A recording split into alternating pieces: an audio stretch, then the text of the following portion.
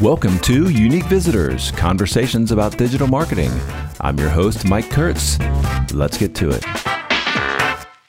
Today, my guest is Wade Dickerson. Wade is a digital marketing strategist at the University of Dayton. Prior to joining UD, he worked in a variety of digital roles from sales and strategy to fulfillment and analytics. Now at the University of Dayton, he focuses on effectively reaching prospective students and a variety of other audiences through digital advertising and the web. Hi, Wade. Thanks for joining me. Yeah, thanks so much. I think we should start with saying that we're recording this in mid-May. So, we're about 2 months into a lot of businesses shutting down because of the COVID situation. And so how we see the world right now is certainly affected by that. And I'm sure the world will change pretty rapidly here. So you're actually in the middle of a job transition, right? What's your role? So I am the digital marketing strategist for, right now, the enrollment marketing team at the University of Dayton. But the digital team is being centralized, so I'll be dealing with sort of campus-wide digital marketing initiatives from now on. Yeah, so a lot of people think about a university, they think, when we're advertising that the audience is prospective students, and that's been your role. But the university has lots of audiences, right? Yes, absolutely. So, prospective on the enrollment side, you have prospective students, you have their parents, which is increasingly a more important group. You have, school counselors who are helping students make these decisions, and also sort of boosting the reputation of the university in their communities. As far as the reputation of the university goes, you have other schools, you have people who, make decisions on different college boards and things like that.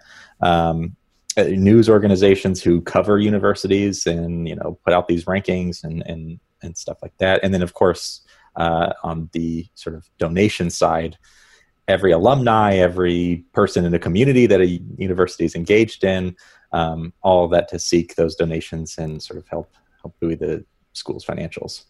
Right. So when you're trying to move the needle on the university's reputation, all those audiences are important, and certainly the fundraising, alumni, and as you said, the prospective students. You've got students and their parents. Those are very different audiences in how you communicate with them, aren't they? Yes, absolutely. I mean, and it's such a difficult thing to wrap your head around, because one student, it might only make sense to target, talk directly to them because they're making all their decisions. Another student might solely rely on their parents' input.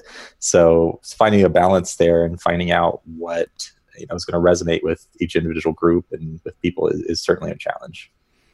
Well, since you are kind of going from the enrollment side, targeting getting students in the door, to more broader, you can take this however you want, but what are your goals?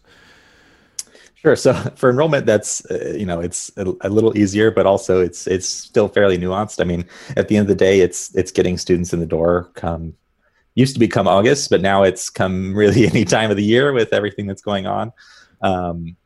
So, and to back that up, right, you have students who actually show up, and then, students who deposit, and confirm their enrollment at the university, and then students who apply, and then back to students who just seek more information. So, it's working through that funnel of moving students down that line to eventually actually getting in the door of the university, or, starting online classes, whatever that might be. So, I mean, that's the ultimate goal. And then the other thing to keep in mind, I think, is students don't make a decision on the university on a whim generally, or, in a day, right? It's something they've probably been considering since they started high school, if they're really a go-getter, since, middle school, it's a super complex thing. So for us, a lot of it is just measuring how engaged students are with our communication and with our website and anything else we put out there, and, with our counselors, whatever it might be. And then trying to compare that to the benchmarks of whatever group they're in, right? So we think, a junior in high school is less interested than a senior in high school. So we have benchmarks for that to see how long and how much they're paying attention to us. And how do you measure how engaged they are? So on the website, and we're looking at, how long they're spending on the site, depending on what they're looking at, right? Sometimes if it's a transactional thing, we want to discount if they are there for just 30 seconds. Other times we want to make sure they're getting all the information they need and staying on the site for a long time. how many pages they're looking at, what sort of, with events and all the different stuff that universities do, we track and measure all of that, right? So we can see if a student has engaged with whichever event in the past, how many events they've come to, if they visited campus. All of that goes into that consideration of, how interested are they in ultimately coming here, and that helps us focus our efforts on the right students going forward. How are you connecting the individual users, on a website visit to the students, and especially whether they came to an event or not? So the CRM does a lot of that. To sort of make that back end connection. On the front end, it is hard, right? I mean, with email communication, because we're sending that directly from that database we have of prospective students, we can make that communication. But with other forms, we do make the leap, right? And if we send out a mailer, a print mailer, and it tells people to go to a specific page or take a specific action, we're trying our best to link that up and see those trends. But ultimately, it's still a leap of faith. And especially with data and people being more aware of privacy and the university's mission, the University of Dayton's mission, we never want to be creepy, we never want to cross that line into, potentially data privacy issues and things like that. So we try to be sensitive to that and not track every single thing our students are doing while still making informed decisions. So how are you targeting them to begin with? You mentioned emails. Yeah, so the vast majority of our communication these days is going to be email. Print still has a big piece; is still a big piece of the mix, and actually is, I think, more important now than it used to be. I think there was sort of a time when print was seen as just junk mail, but now I think with younger students who have been inundated with digital communication, print now seems like a really sort of, oh, that's authentic and legitimate, and they care about me to send me something, because that's such an antiquated system. Right. So now it's an even more important piece of the mix. So those are I would say the two heaviest drivers. But then digital advertising, we do a lot of list-based targeting and things like that. And then with geo-targeting, we can identify certain schools, because we're a Catholic university, right? We have a better sense, I think, than a lot of universities of where our prospective students come from. So we can identify communities that resonate with the university and target them as well. And a lot of that data, comes from students offering it up, right? If they are interested in the school, they come to the site and fill out a form, or they talk to a counselor, whatever that might be. And then, like every university will buy data, with the big test takers and the ACT, SAT, all those sell that data. So right. You mentioned geo-targeting, and a lot of people might not understand what you're doing with that. So what is that? How does that help you? So geo-targeting would be identifying a specific region. So for us in Dayton, a lot of our students are local. We can, and we have certain programs, right? So if we have we have a partnership with the St. Clair Community College, mm-hmm. That's pretty strong, and we can identify sort of regions in the Dayton area that have a strong affinity for that school and for ours. So we can, target those specific areas, and that might be down to a specific high school, or probably larger than in a neighborhood around a specific high school of those students who might be interested. And then, if we look at sort of historical information on where our students are coming from, places like Chicago that have big Catholic populations and resonate with sort of the vision and message of the school, we can target those communities there as well. And that goes for cities all over New York, Chicago, big places that matter to us. So. And then how are you reaching them? So we can segment those emails. Like I said, we can segment those lists we already have to those specific areas. And then, of course, digital advertising. We've done billboards in certain cities before in the past. Really, anything under the sun we can do to reach them cost effectively, I think is a super big part of university marketing as well, right? Because unlike working for a private organization, you don't have these massive marketing budgets, so you're trying to do more with less. So finding those ways, and social media, everything. Right. So what kind of tools do you use, for tracking KPIs, for, looking at analytics or looking at the campaign results? Sure. So, I mean, the Google Suite is sort of the biggest and the best and the most robust for free. Again, like I said, cost is a big thing that we're sensitive to. Yeah. So Google Analytics is our primary tool for tracking website and our campaign success. And then because it works so well together, we use the Google Data Studio, which is sort of a visualization and reporting tool. So we can put together, sort of take that information from analytics and turn it into something that's a little bit more palatable to decision makers and a little bit more pretty looking. So those are our two primary analytics tools. And when you're looking at analytics, are you pulling that stuff into that data into a dashboard and looking at it, or are you looking more at the raw data? Yeah. I mean, both. I would say a little bit of both. Yeah. We'd have a dashboard for all of our marketing communications. I have an enrollment specific dashboard as well that sort of includes everything that I look at on the day to day, and then it's hard to translate the full capabilities of a tool like Google Analytics into a dashboard. So pretty much every day I'm in analytics looking up some specific weird thing that I can't quite visualize or show in a different format. So yeah.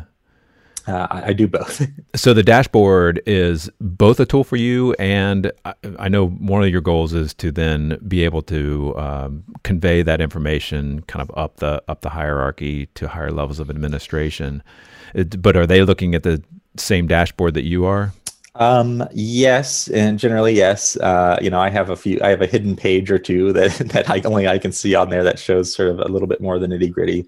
Uh-huh. But our leadership in the enrollment division, at least, is sort of focused on that numbers game. They're a little bit more sophisticated than I think some departments may be. So they are interested in seeing the raw data a little bit more than other people might be. Mm-hmm. But the important thing too is they're also very busy leadership. So making sure that yes, if they really want to dig in, they can. But also here are the highlights, so you don't have to. So. There are a lot of businesses that are complicated in their sales funnel, but you mentioned how that process is kind of a slow process for students to make that decision. Certainly, you think about e-commerce and you're trying to get them to put the product in the cart and check out, and right. Your funnel is much slower. Do you think about it in terms of the funnel? Absolutely, yeah. I mean, and like I said, I mean, we're starting to the trends in higher education are showing that students are making these decisions far earlier than we ever thought, right? So, I mean, in the past, we would focus on seniors. I've worked with a few other universities in previous roles, and I mean, they were only focused on people, a month out from graduation, when really those students probably already know or have a good idea of what they're going to do right. Far before that. But on the other end of things, we live in uncertain times, so things change quite quickly. So, if you have something in mind all throughout high school, but then, your financial situation changes or something like that, there could still be an opportunity to sort of swoop in and make an impact at the end. And your messaging changes depending on where they are. Absolutely, yeah. So, I mean, it's a much softer, more informational poll to begin with, and then it starts to become like, hey, these deadlines are coming up, let's make sure you get in there if you want to be considered.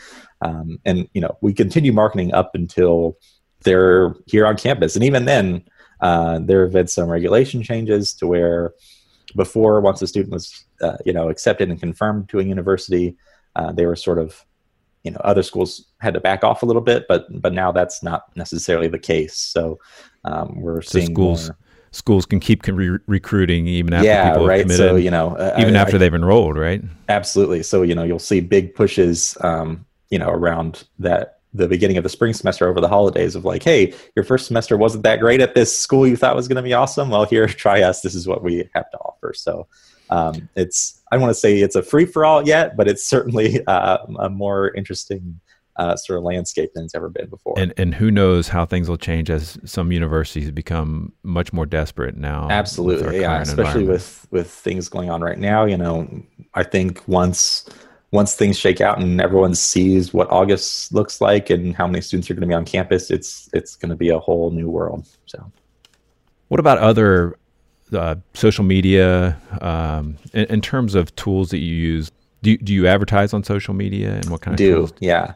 With those, it's tricky because advertising can be annoying, right? I mean, I think email's a little bit more organic, but when you're talking about social media ads and things like that, especially to students who are very savvy, they can be a little bit pushy. So it's a balancing act for us of, hey, we want to remind you that this event that you'll be interested in, or this deadline that's coming up is coming up, and we want you to take action, but we also don't want to annoy you about it. So we're very sensitive to frequency and things like that when doing those things. What do you think makes an effective digital advertising campaign, for the university or for any company? That's a great question. I think it's really, I don't know. I've worked with a lot of businesses in the past as a consultant, and I've seen campaigns that on paper seemed like the perfect campaign, right? Like, oh, that's such a brilliant idea. This is going to work amazingly. And they didn't do anything. They didn't move the needle at all for the business. Yeah. And then I've seen, slapped together sort of, we need to do something. Let's try it.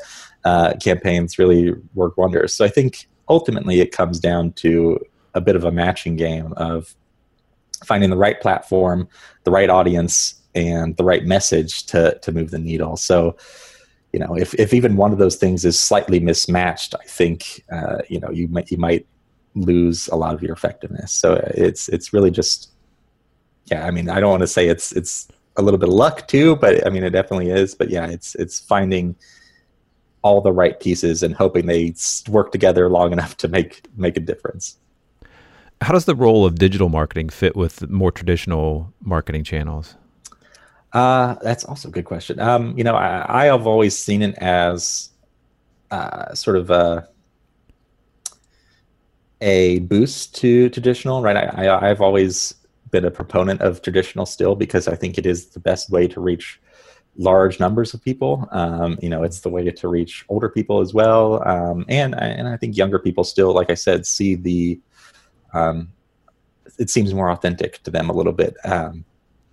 So, I see the two as definitely complement. And honestly, I challenge the idea of digital not being traditional anymore. I mean, I've been in the industry for 8 years now, and it's completely changed from what it was. And I think if you're not doing digital and you're only doing traditional now, you're 10 years past where you should have been at this point. So probably better to think of it as just part of the marketing. I think it's just marketing now. Yeah.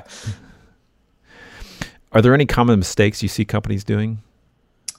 Yeah. So I think one of the biggest things that I've noticed, the trend in analytics now, and the main idea behind analytics that you'll hear a lot is storytelling. I mean, that's the buzzword these days, it seems like. But I think I've seen a lot of companies, whether it's a digital advertising agency or whatever it might be, sort of not think about that definition of what storytelling is, right? It's not for the teller, it's for the audience. I've seen, a lot of companies will try and tell a story that it's still just their story, right? It glosses over any sort of negative things. It only highlights the positive, and it's sometimes too dumbed down to just like, hey, we this is what we did, without focusing on the details. And I think, every audience is going to be different, and the story is for the audience. So I think tailoring a story for a specific audience and understanding what the people you're talking to are looking for is super important, rather than just trying to tell some generic story that makes you sound really good. Uh-huh. How do you stay up to date on the industry? Are there any resources you'd recommend? Yeah, so I use, I think it's called Feedly. It's a tool that sort of just creates a news feed. And I've signed up to pretty much every digital marketing resource out there, and I can at a glance see headlines and click on those. And just to see what's happening in the news for the industry. And there's some tech ones out there that'll focus specifically on MarTech and advertising tech, which are great. And then I think the biggest thing is just maintaining a network of other people. I have some of my best friends have come from the industry, and I talk to them pretty regularly about new things that they've heard of and seen. And really, I think networking is the key for staying up on everything. What's your best tip for digital marketing professionals? Ooh, well, I think going back to the storytelling thing, don't lose the forest for the trees, I guess. Realize that there are real people on every side of things, right? So you're advertising to real people, so try to put yourself in the mindset. You're reporting to real people, so try to make sure you're being authentic and honest with them. And yeah, I think if you just keep in mind and have a little empathy and compassion and for the people that you're marketing to and marketing for, I think it can really make a difference. Yeah, great point. All right, well, thank you, Wade, for taking the time to talk to me. Sure, no problem. It was a pleasure. Thank you. And thank you for listening to the Unique Visitor Podcast. Let me know if you have any feedback. You can find me on Twitter @Mike Kurtz. See you next time.